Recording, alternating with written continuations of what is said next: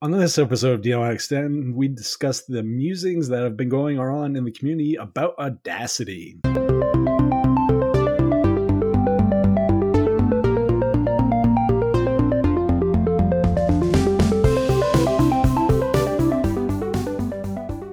This episode of DLN Extend is brought to you by DigitalOcean and Bitwarden. Welcome to episode 65 of DLN Extend. DLN Extend is a community-powered podcast. We take conversations from the DLN community from places like the DLN Discourse forums, Telegram groups, Discord servers, and more. We also take topics from other shows around the network and give our takes. What is going on, everybody? And with me are my fantastic co-hosts, who I am so happy to be back around after not being able to be around last week. Nate and Wendy. What's going on, guys? Not much. Stuff. Nate, what's going on in your world, bud? Well, I was just listening to Ask Noah from yesterday this morning when I was in my Linuxy mode. I finally have a simple solution for migrating my Matrix account from my matrix.org to my destination linux.network. And it was such a simple solution that I feel stupid and ashamed to let everybody know. I'm just going to invite myself to the chats to the other Matrix account. So then problem solved. So I can keep both accounts. I can use whichever, and it just works. It's like, yadoy, why don't you figure that out on your own? But apparently I didn't. So that's what I'm going to be working on today, in little bits of time I have between doing the most unfortunate tasks that I have to do around the house. Well, I'm glad you found a solution to it. And sometimes the solutions that are right in front of your face are the hardest ones to see. I can speak from experience. Yeah, definitely in that same boat. I know, Nate, you've been looking for a solution to merge all that down a little bit. So good to see you finally found a solution to your whimsical problems, to use your wording. Right. I'll get that done today sometime, maybe little bits at a time. And then I don't have to worry about always checking my other Matrix account. Problem solved. I feel a little dumb because I could have figured that out on my own, but apparently I'm a little bit slow on the uptake, I guess. So Wendy, I see you got some things you to remind us about. Yes, it is event reminders again. And it came to my attention just before we started recording the show. I probably said July a little bit on the show last week. It is not July, which things have actually changed a little bit since I told you the dates last week. The Once Again live DLN Extend will be on August 18th, and the Lug and Game Fest for the entire network will be on August 22nd. So make sure you're checking out the links in the description to be able to get accurate times for all of this stuff that's going on. And in addition, in our last creators meeting, there is some talk that we will have something fun planned for September 2. So be listening for that. I'm super excited. That's all I've got going on right now. My sunburn's healed. Oh, good. Kids are in swimming lessons. We're busy that way. But I'm just wanting to remind you of all of the events we have coming up in August. So Matt, tell me you've got something more exciting than what I've got. I've been distro hopping. Ironically enough, the thing you guys talked about last week was excitement around distros and stuff. I excitedly broke my system. So... More specifically, my Arch system broke, and I don't know what it was. I think it was the NVIDIA just went kaput. Long story short, I just didn't want to deal with it again. I ended up jumping from a KDE Arch base distro, because I use Salient generically. I jumped over to Ubuntu Unity, the remix. That's been an interesting experience. Good thing my workflow in Plasma is basically the same as it was in Unity, because there's really not much change in that particular dynamic. But I've learned one thing. I don't care for GTK-based apps. Yeah. I think it's a little hit and miss on GTK apps. It depends on how well they automatically integrate into Plasma. Now, I agree with you. Find what's amusing, some GTK apps, the decoration thing totally breaks, even when it tries the integration. And sometimes it works fabulously well. I don't know what the breakdown is, but I do agree with you and I disagree with you at the same time. Well, what I mean by that is the general design ethos of GTK-based apps. I prefer the Qt-based kind of way things look as far as like the actual interaction with the app as opposed to the way GTK stuff does. My only exception to that is probably when it comes to a music player, which I still prefer Lollipop. You ever sing Lollipop, Lollipop when you start it up? Because I would have that temptation every time. You wouldn't have the temptation. You'd probably just do it.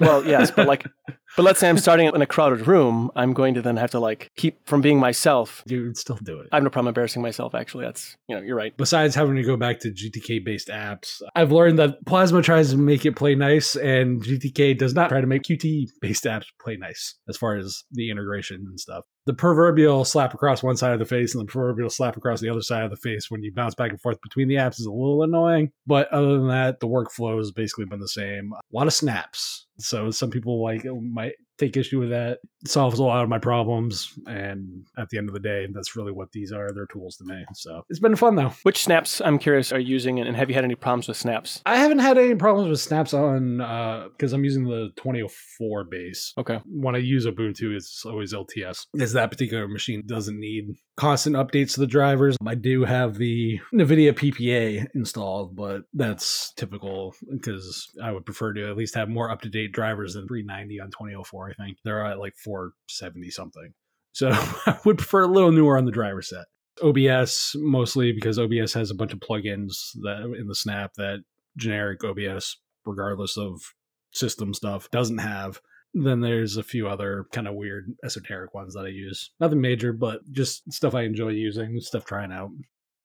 This episode of Deal and Extend is brought to you by DigitalOcean. DigitalOcean recently announced their new Managed MongoDB service, which is a fully managed database as a service. With MongoDB, you can focus more on building scalable, high-performance apps and less on maintaining the database. Simply offload your MongoDB administration to DigitalOcean and let them handle the provisioning, managing, scaling, updates, backups, and security for your clusters. DigitalOcean built this service in partnership with MongoDB Inc., and together they have ensured that you will get access to all the latest releases of MongoDB document database as they become available. As a listener of DLN Extend podcast and a member of the DLN community, you can get started for free. Actually, better than free because DigitalOcean is giving you a $100 credit when you go to do.co/DLN-Mongo. Again,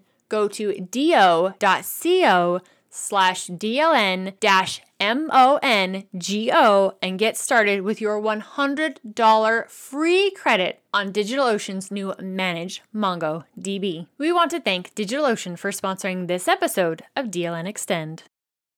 Speaking of trying out things, Muse Group seems to be trying out a few things and not succeeding very well at it. Well, maybe they're trying to do good public relations and are just tripping over their feet at every step. There is nothing about this story that screams good public relations at all. And I know when we first brought up this topic, we were like, let's just wait and see what happens, see what they do. Mm-hmm. And so far, I'm not really impressed. For those that don't know, Muse Group, they own like the trademarks and a lot of the other stuff related to it, the branding and that kind of stuff. They own that. Has been tripping over their own feet ever since they, I guess you could say, acquired the project. A lot of it's been a PR disaster. You first had the telemetry stuff. For most part, I'm okay with the telemetry. You know, you can bicker about the opt-in, opt-out stuff. That's more of a preference thing than my take. Then you had the contributors license agreements, the CLAs that people are complaining about. Now they have a privacy policy that says if you're 13, you can't use their app. Yes. I think that was a faux pas. I think they made a mistake on that. I really do. I don't think they did. That's the problem. Really? I want to be clear. We are taking Muse Group to task, like the company that oversees these projects, not the actual contributors to the project. The ones that are handling the PR, you are doing horrible at it. I want to be clear. We get flack sometimes for making it seem like we're beating up a project. I want people to understand we're beating up the people who are making these announcements and not doing a very good job with it or not communicating clearly. And all of that is targeted at Muse Group specifically. I don't think it's an unintentional thing because Muse Score, which is their other application, which is open source, literally one of the taglines is something about having no limits. Free and open source and not limited. If you read their privacy policy, this is their own policy. The service we provide through the website and the app is not intended for individuals below the age of 13. If you are under 13 years old, please do not use the service. You may only use Muse Score if you are over the age at which you can provide consent to data processing under the law of your country, or if verifiable parental consent for your use of MuseScore has been provided to us. That's for MuseScore. That is literally a copy-paste, insert Audacity instead of MuseScore. That to me just says they're still gathering data because they do that for websites. And there's a lot of open source projects out there that have this under the age of 13 stuff for compliance with data collection and all of that when it relates to minors, specifically kids under the age of 13. If you have that directly embedded in the application that says we are still collecting data in a way that needs to comply with, what is the name of that again? COPA, and was it GDPR or something along those lines? Mm-hmm. And part of the issue in general is just how vague everything is every time they come out with stuff. It's, hey, this is the change we're making. They throw it out there and they leave this wording so open and so vague that interpretations happen, and not always for the better. And now they've done it so many times that it is really hard to look at Muse Group and say, okay, I'm giving you the benefit of the doubt, because by now you should be aware of what this wording looks like as it's put forth to the community, and you should be making those clarifications on the back end before it ever reaches the public.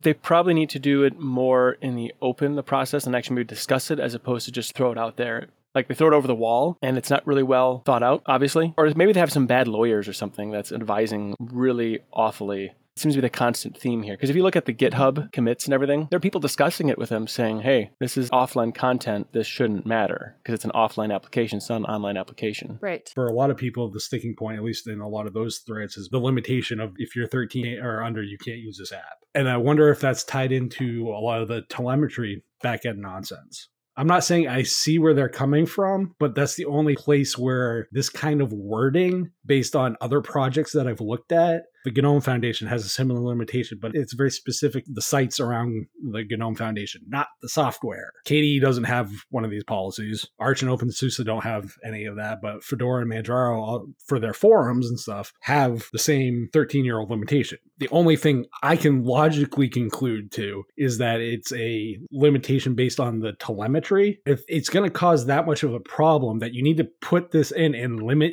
who this application is available for in an offline capacity, potentially relook at the telemetry as a whole. Yeah, absolutely. And as we've talked about before, I don't mind having certain data sent to make an application better. I really want Audacity to grow and be better. Heck, it's something that I'm in every single week anymore. That's why this whole story is even more frustrating to me. It even goes back to a previous topic we've had of, what happens if your favorite application goes closed. While it hasn't gone closed, and they promise that it never will, one of my biggest issues with this is, okay, you're making promises that this is what this really vague thing means, and it's never going to go closed, and you're never going to gather this kind of data, but you're leaving all of this open, and who says that you will be the one who controls Audacity forever? I'm not counting on you being nice now and that the next person who handles it will also have your same feelings. Nope, I'm not that trusting. I totally get that. It's this weird thing because Muse Group came into this, okay, they have at least a track record somewhat with MuseScore as a open source project and application and, business around it and all the other stuff. How do you mishandle this that badly? Right. That to me is mind-boggling. I've criticized projects like GNOME in the past for their lack of communication about things that they are going to change, and they just kind of force it upon users. That's just what it is. That's the direction we're going, like you're lump it kind of deal. They've gotten a lot better about that. This reminds me kind of that, but the vagueness, I'm not going to lie, reminds me of a lot of the promises companies like Purism make.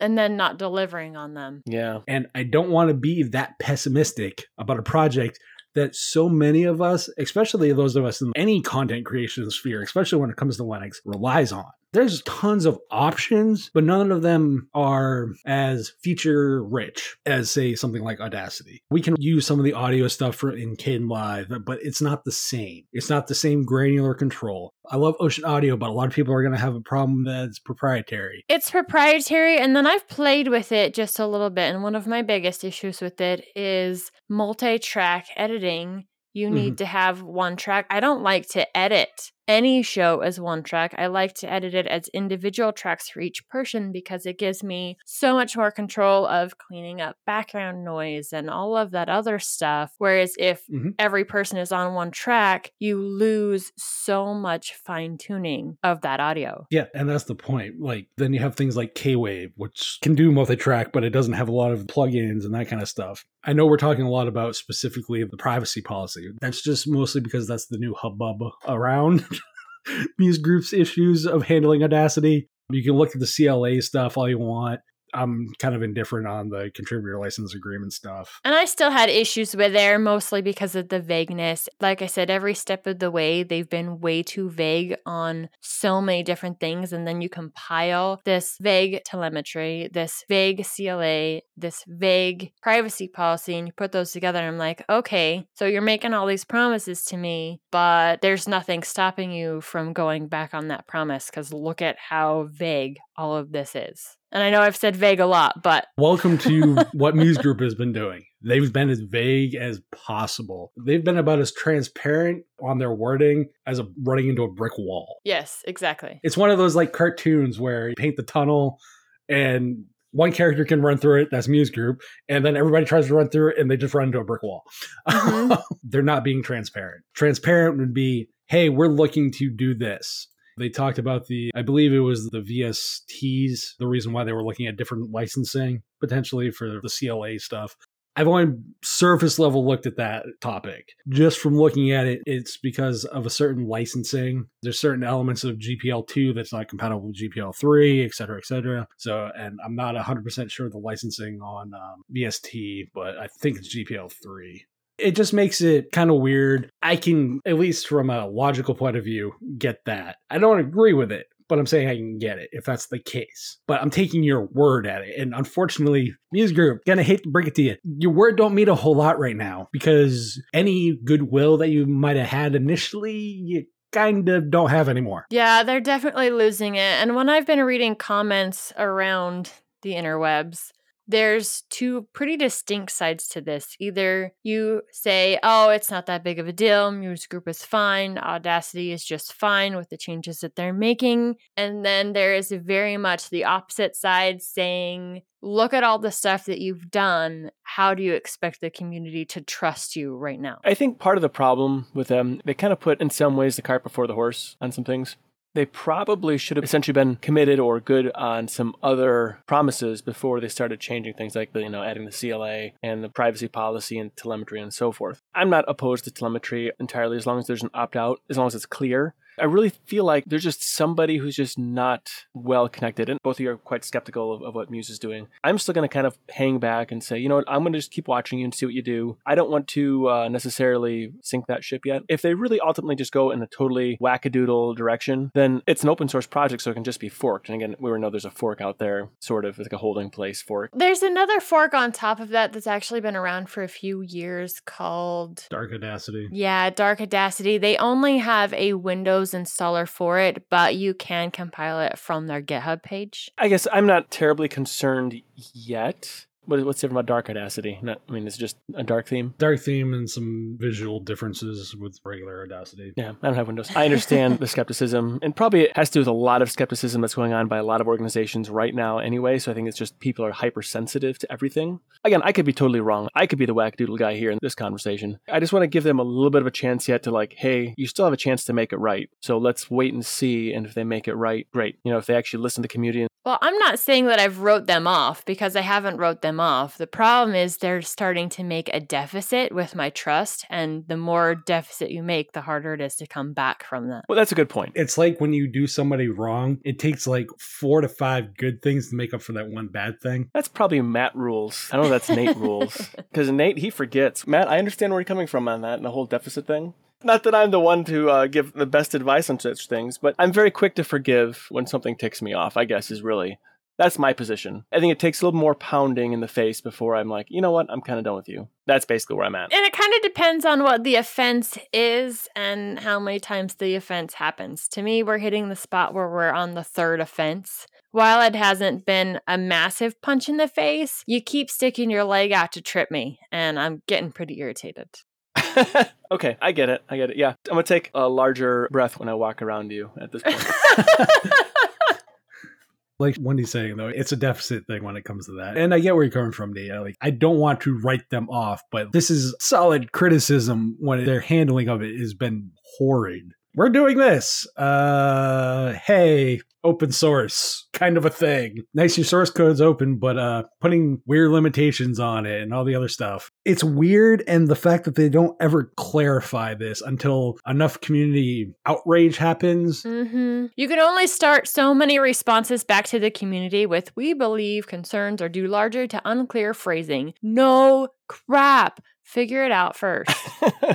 Yes. I agree. That is kind of a tired phrasing we're seeing, for sure. And I think it also lacks some genuineness too. I got it. You're an organization, you're a company, whatever you are. You're some sort of collection of individuals that want to monetize this in some fashion. But you're talking to open source people. Speak their language. Don't speak corporatese. That's probably another point that could be taken there. And the part that makes that so frustrating is they already have an open source project. So I don't understand. It's not like they're just now coming into the open source community. They have been part of the open source community. So where is this not understanding how some of that stuff will come across? That's the thing that's, I think, the most shocking to me is the fact that this group, supposedly, this new LLC or corporation, whatever the term for the company that owns it, has had a history of open source software development and community interaction and all this other stuff. And how do you fumble it this badly? That's where, like, for me, it's just like the most disheartening part about it. Your horrible handling of this.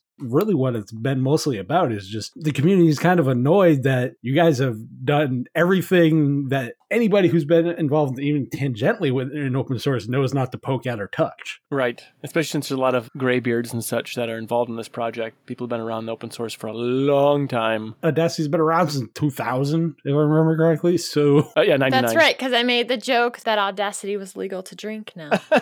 Muse Group that owns MuseScore. The app's been around since 2011. You have a decade in open source. How do you mismanage a project this badly? I think that's where my frustration with these guys are, is like, I can't sum it up enough. They just constantly keep breaking the trust more and more and more. And like Wendy said, that deficit is getting to a breaking point with a lot of the community, unfortunately. Yeah, I just hope that they can look at what's going on and maybe check their steps, correct their azimuth, and go in the right direction here. I like their portfolio of applications. Not that I'm using any of the other ones, but I like everything that it centers around. Ultimate Guitar, Staff Pad, for editing, and music notation application, MuseScore. I don't know about this Muse class. They're positioning themselves to be kind of like a music creators, platform, conglomerate, whatever. And I want to see this grow and flourish into something even better than what Audacity has been. I think that's my hope. And I kind of feel like maybe that's a lot of people's hope, but they're kind of letting them down a little bit in their missteps. I'm just really hoping they can fix this, I guess. I think there are some things that Audacity could have updated and make the UI just a little bit cleaner, so it's easier to find and do some of the things that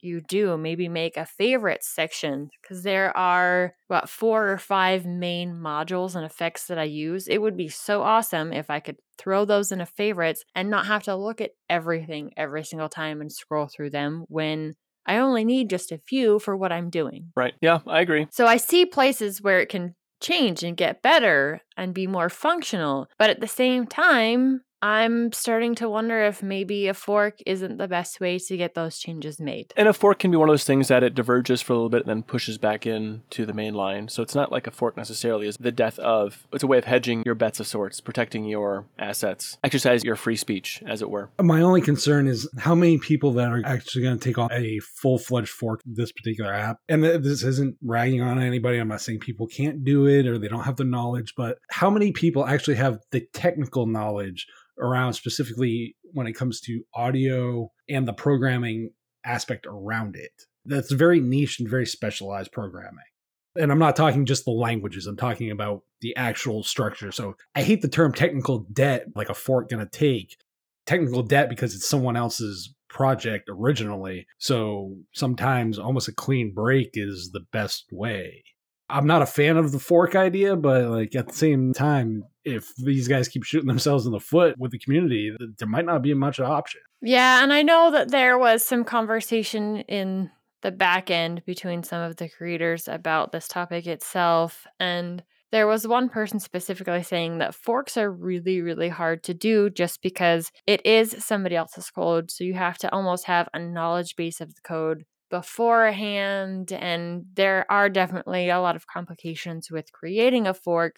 The problem I see with starting from scratch is then you are literally starting from the base level and you're losing all of the stuff that Audacity has built up, the features that it's built up over the last 21 years. So it's kind of stuck between this rock and a hard place of what to do to still end up having the same quality without dealing with all of the vagueness from the stuff that has nothing to do with the actual workings of the application. Yeah, definitely. It's a complicated time to be an Audacity user. Let's just put it that way. And for all of us who do audio editing for the network, it's really a strange time to be an audio editor right now, especially on Linux. There's really no great alternatives right now. There's alternatives, but they're not, again, feature rich. So unfortunately, it's going to be a lot of wait and see and really what happens. And we can voice our opinion and kind of say, hey, you're doing this wrong. Please stop. Which Muse Group, please, you're doing this wrong. Stop. Communicate. Transparency. Be as transparent as a ghost so that people can actually start feeling like they can trust you again. And don't keep dropping, new policies and new changes and new telemetry. Because even when it came to the telemetry thing, people, at the end of the day, the biggest thing people really cared about was more of who the analytics were going from. Yeah. Cared was Yandexing Google. That was really the biggest portion of that. You can get into the smaller niggles about opt-in, opt-out, all that other stuff. But really, it was the service providers. CLA, some people care, some don't. Privacy policy, you're limiting it to 13-year-olds or higher. What? Well, and that wasn't the only issue. That one was definitely a glaring issue when it came to individuals under the age of 13 not supposedly using it.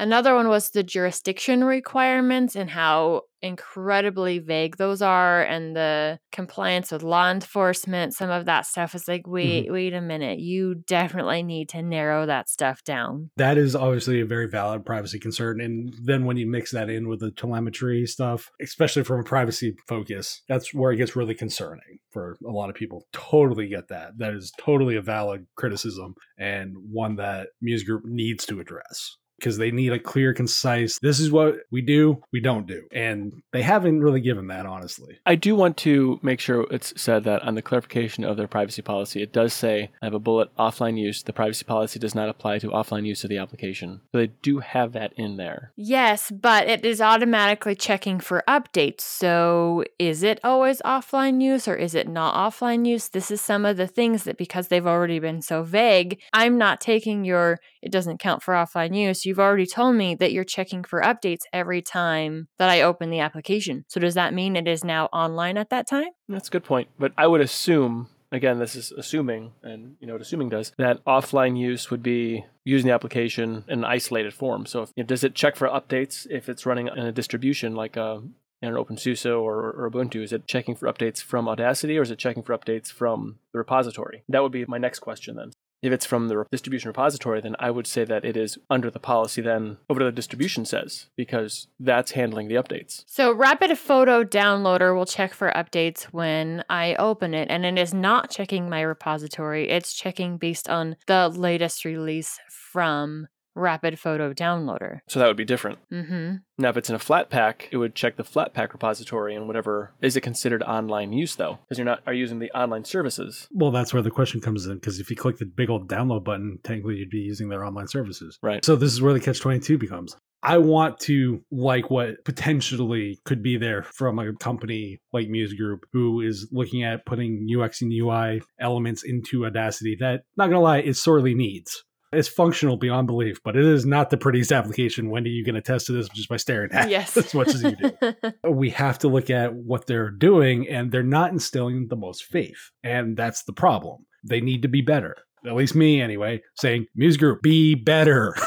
Yeah, you're right. It makes me wonder, have they poisoned the Audacity waterhole too much or not? I don't know. I'd like to think not. I don't think they have just yet. I think if they have another faux pas like this, there's going to be that, OpenOffice, LibreOffice kind of hard disconnect eventually. Or OwnCloud, NextCloud. Yeah. There comes a point where a bunch of developers will just say, okay, we're done. And if that's the case, my sympathies, but Just like those projects, the inner workings and licensing and politics got to them, and that could potentially happen to Audacity, which is too bad. I like seeing an open source project have its resources come together, not be blown apart. This episode of DLN Extend is brought to you by Bitwarden. Bitwarden is the password manager we use and trust. It's the easiest, safest way for individuals, teams, businesses, and organizations to store their passwords and other vital, sensitive information. Bitwarden lets you choose the authentication to access your password manager, such as PIN, master password, and adding phrases or fingerprint security, all to keep your passwords safe. Go to bitwarden.com/DLN to get started for free. Bitwarden is a password manager that I use and trust because Bitwarden is 100% open source. It has extensive security audits. It gives you the ability to self-host if you so choose. So go to bitwarden.com/DLN to get started for free. It's only $10 for a premium account, which gives you 1 gigabyte of encrypted file storage, 2-step login with YubiKey, U2F, Duo, Vault Health Reports, and more. Make the smart move like many from the community have and go to bitwarden.com/DLN to get started for free. If you're like me, you'll want to show your appreciation by signing up for the Premium Edition, especially since the Premium Edition starts at only $10 annually. Bitwarden has saved me from getting into a serious jam numerous times. Now, you wouldn't be able to pry it from my cold, dead device. Thanks to Bitwarden for sponsoring this episode of DLN Extend. We're going to be looking at something that is being done right by making announcements and being clear with the community, which the last project isn't doing. Wendy, what project are we talking about? Darktable got another update, and there's some really cool things in this update. One of them is the favorites panel is almost coming back. They've made a lot of changes to the GUI lately, and in some of the updates they did, they got rid of the favorites, which was a real bummer for me. So now they're removing the quote-unquote basic adjustments panel, and they're adding this one called the quick access panel. This is essentially like your favorites because the users can add controls from any module for quick access, as they say, for increased productivity and enhanced ergonomics. I am so glad this is coming back. I was really disappointed in the fact that my favorites went away. Just like the last application we talked about, Audacity, there are a certain set of modules that I use in my workflow. I don't need to see everything every time. There were some modules that I'll reference every now and again, depending on the image. But typically in my workflow, I'm working within a certain set. So I just want to see them. I want to work with them. I don't want to have to jump back and forth between the different panels, especially with some of the renaming stuff. It still throws me off, because I worked with some of the names of the other one for so long that I'll go back and forth between them. Oh my gosh, where did that go? Where did that go? Oh yeah, that's right. The name is whatever. So having this quick access panel back, I am super, super excited for. They did a ton of really cool stuff on the back end with color science, the Filmetric RGB, really cool stuff with color balance. And when it comes to being able to saturate or desaturate, they've made it so that as you are changing the colorfulness of something, you're not changing the luminosity of it. So one of the problems was when you were trying to desaturate, a lot of the times it was making it brighter. So you weren't getting a grayscale that was accurate to the luminosity of that color. You can choose whether you're changing the color in the chroma setting or whether you're able to play with that luminosity a bit too. They've done some major changes there, including being able to globally separate shadows, midtones, and highlights using the Lumosity mask. That's one of the things I've been raving about for Darktable for a long time.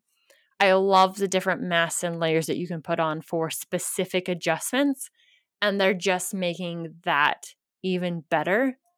However, the addition that I'm most excited about is they have added the color calibration checker support. I don't know if you've seen this. I've had one. If we were on video right now, I'd get it out and show it to you. But it's basically this hunk of plastic. You open it up, and inside are all of these different colors, different shades of gray to black, and a variety of greens, and so on and so forth. And you use this checker in order to make sure that your white balance is accurate, that your greens are showing up the way they're supposed to be. And this support makes it that much easier for you to make sure your color is accurate, especially if you're doing events or other things where the lighting might be changing just a little bit. So if you've got your color checker that's been done for, hey, this is where the wedding party is being photographed, you do your first shot there with the color checker, then you go around, you take all of these pictures. Now you can pull that information in with the color checker support, and it makes editing and getting those pictures out to your client so much faster. I'm super, super excited for the color calibration checker support. Not that I do weddings, but If you did weddings, so I've never actually utilized Darktable. I have it installed. I've opened it up several times. It's a very nice looking application, but there's so many knobs. I probably need to do like a crash course training on how to actually adequately use everything. But I do love to hear your excitement on Darktable. I know people who are photographers. Almost seems like using Linux is your best option as a photographer for doing these things. I mean, just based on your excitement of things like Darktable and so forth. Would that be an accurate statement? I think that Darktable is one of the best raw editing programs out there. The biggest downside to it is when it comes to blending different images together. So that's where Adobe has a step up over, I'd say, Linux. Is you are able to do some really cool compositions and automatic removing of backgrounds and that kind of stuff that you're not necessarily seeing in GIMP. So for some people, depending on the type of workflow they're doing or the type of image they're trying to create, they may still struggle with some of the tools that we have in the open source side of things, whereas Adobe over time has built in and continues to increase these really neat tools that make workflow really fast. It means that you can bring in these very different elements from different pictures or different sources and put them together to have a gorgeous, out of this world image. I know this is going to sound like a really weird question, Wendy. How many styles do you usually use on a picture when it comes to Darktable? Styles, I really don't use any of those. And in styles, what that typically is, it's a set of corrections that have already been done. So you can apply a style. It's like applying a preset in Adobe. And I don't typically do that. If I have a section of images, a collection of images that all need the same adjustment, I will usually copy those and paste them onto other images. But say you were that event photographer or a wedding photographer, then you can build a certain look out with modules that are turned on, save that as a style, and then it'll help give you consistency across your images because you have this one preset that you've built. And I know that's one reason why a lot of people enjoy using Photoshop and that kind of thing, because you can buy all of these presets all over the place, that it's a one-click edit for your images for the most part. There are people in this world that's all they do is do the one-click preset. No, I'm done. I've edited. That's not the way things work for me. Especially when I was doing a whole bunch of food stuff. That was very complicated when it came to editing most of the time. So style-wise, I don't use them, but it is definitely a feature that, depending on the type of photography you're doing, could be a very useful tool. And there are some preset styles available for download on Darktable's website. I was just curious because one of the features was you can now remove multiple styles at once. So I was just curious about that. And they apparently improved support for importing and exporting presets en masse. I was curious, especially for someone who would have a ton of photos. That would probably be a lifesaver of a feature. Yeah, definitely trim down your workflow. That's cool. I'm always glad to see professional apps like Darktable because, let's be real, you can do a lot of professional stuff with Darktable. I mean, we've seen all your businesses done through Darktable and whatnot, so it's always fun to see what can be accomplished with that. Yeah, and even fun stuff. So I just recently shared a couple images from the last Hardware Addicts on the Discourse Farm. I was a few days late getting those up. So there is a macro picture of a cat-faced spider and a macro image of a dandelion flower. Those are edited in Darktable. They even have the Darktable stamp across them with the settings for the shots. Nate, tell us why moving sucks. Yes, Nate. Why does moving suck? It is a very unfortunate process. My big hang up right now, I'm still packing up my house. I find that I think things are growing as I'm packing things up. But in a nutshell, my current struggle right now is internet service provider. I'm not going to say what the name of the company is because I don't want to give them any more talk. But I'm very frustrated with getting just straight answers from this particular internet service provider. Their phone tree is the worst. I had to ask for representative numerous times or hit 0, basically until I frustrated the system and I got a representative. Once I got one, they hung up on me. And so I had to go through the process again. And basically, my dislike for this company has just grown, and I dislike the company just as much now, if not more, or maybe it's kind of solidified my dislike for it, which means there needs to be more competition in internet service providers in rural areas. I still have to look into was it Starlink, Skylink, what's it called that you're using, Wendy, or got on the waiting list for? But I think I need to look into that as well. At least as a backup or of something. A little frustrated with the moving process in that regard, but we'll get it sorted out. I guess we'll find out if I actually get an answer from the company. I'm not going to hold my breath, but there we go. That's what I'm struggling with. Let that sail off into the ether. Yeah, I don't envy you with that part and finding internet service providers that work good, and most of them that are difficult to work with. I know ours tries to be really good, but once they've heard, especially the local representatives, once they've heard the same problem, oh, I don't have internet, and then they start running through the rundown list of, here's the general things, how to fix it. Anymore, thankfully, they listen. Start out with a conversation of, I have removed the internet from my router. I'm plugged directly into my desktop. I have run a speed test using the CLI tool, and this is what my ping and whatever is. We can start there instead of all of that other stuff. Right. So, Matt, you being the network enabler, pusher, and so forth, what are you going to push our way today? I'm going to push your way towards something that will make you feel a little bit better, because you can battle other things. That's not an ISP. You can battle giant robots and blow them up. BattleTech is best way to describe it is an isometric RPG based on the BattleTech franchise. So if you're a kid of the 80s, Nate. Oh, well, I am. In fact, I do. I always lost. I hate it when I lost my leg. You should totally know what BattleTech is then. For those that don't know what BattleTech is, think MechWarrior, but a little bit more nuanced. It's steeped in lore that runs back forever. So it's not Rock'em Sock'em Robots? No, definitely no. Well, in a manner of speaking. Very slow and meandering Rock'em Sock'em robots with giant laser and rockets and everything else attached to them. This particular game is done by Harebrained Schemes, which is the guys who did the Shadowrun games, like Shadowrun Return, Shadowrun Dragonfall, and Shadowrun Hong Kong. So it's done as an RPG in that respect. It's just a really fun game. I really enjoyed it. Native on Linux too, by the way. All the DLC, totally worth getting, because this is a fun as heck game. If you have a MechWarrior fix that you want to get on and you don't want to have to deal with the Proton and all the other stuff from MechWarrior 5 and kind of the nonsense that is going on with that, BattleTech's your best way to go. Fun game. Really cool story too. I'm all on board for it. I imagine just watching some of the trailers, if you're inside one of these, are they inside the MechWarrior things or are they remote control? I can't remember. You're inside of them. You pilot them. You're piloting? Yeah. So if you're inside one of those and you get just pelted with all those missiles, you can have a hard time hearing afterward. Just the noise that they probably generate, you'd probably have a hard time hearing regardless. Yeah. They have some concussions, I'm sure. I'm just thinking from, some other experiences I've had that those concussions. Yeah. Anyway, yeah, it looks like fun. We'd like to continue the discussion with you on Telegram and Discourse, Mumble, or Discord. Visit the DLN website for more information on how to connect with the social channels and all our shows and creators at destinationlinux.network. For more information on me, you can go to cubiclenate.com. Links to my regular written blatherings, podcast, and YouTube channel can be found there. You can find my random ramblings on Twitter at MattDLN. You can find me on Mastodon at Wendy, DLN at mastodon.online. Be sure to check out the DLN merch store. Grab yourself some awesome DLN Extend swag along with stuff from across the network. As always, we thank you for joining us. We'll be back next week with another awesome episode of DLN Extend. Until then, have a great week, everyone.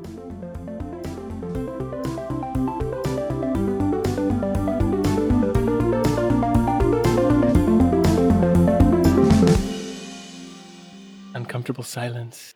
Silence. This is where my daughter would start singing the sounds of silence. Nate, you all set with everything? I am totally upset. All set. When someone's a total... Wendy, you might want to pause this for a second. Nate, say that to her. Say that in a marriage. Hey, there's only one thing that I still give my husband a bad time for, and that was after our first date. He said, I'll see you around, and I never expected to see him ever again. Now we've been married almost 16 years with 4 kids. I think it worked out. But Wendy, as a married person, you know what I'm getting at with that. Yes, I do. And we'll do the wrap up. Where did I put show notes? Show notes. That's right next to my BattleTech Steam link. Steam tab, I should say. You're welcome, Nate. Sometimes I hate you in the nicest possible way. I love you so much that I hate you. Love to hate me. There you go. That's a wrap.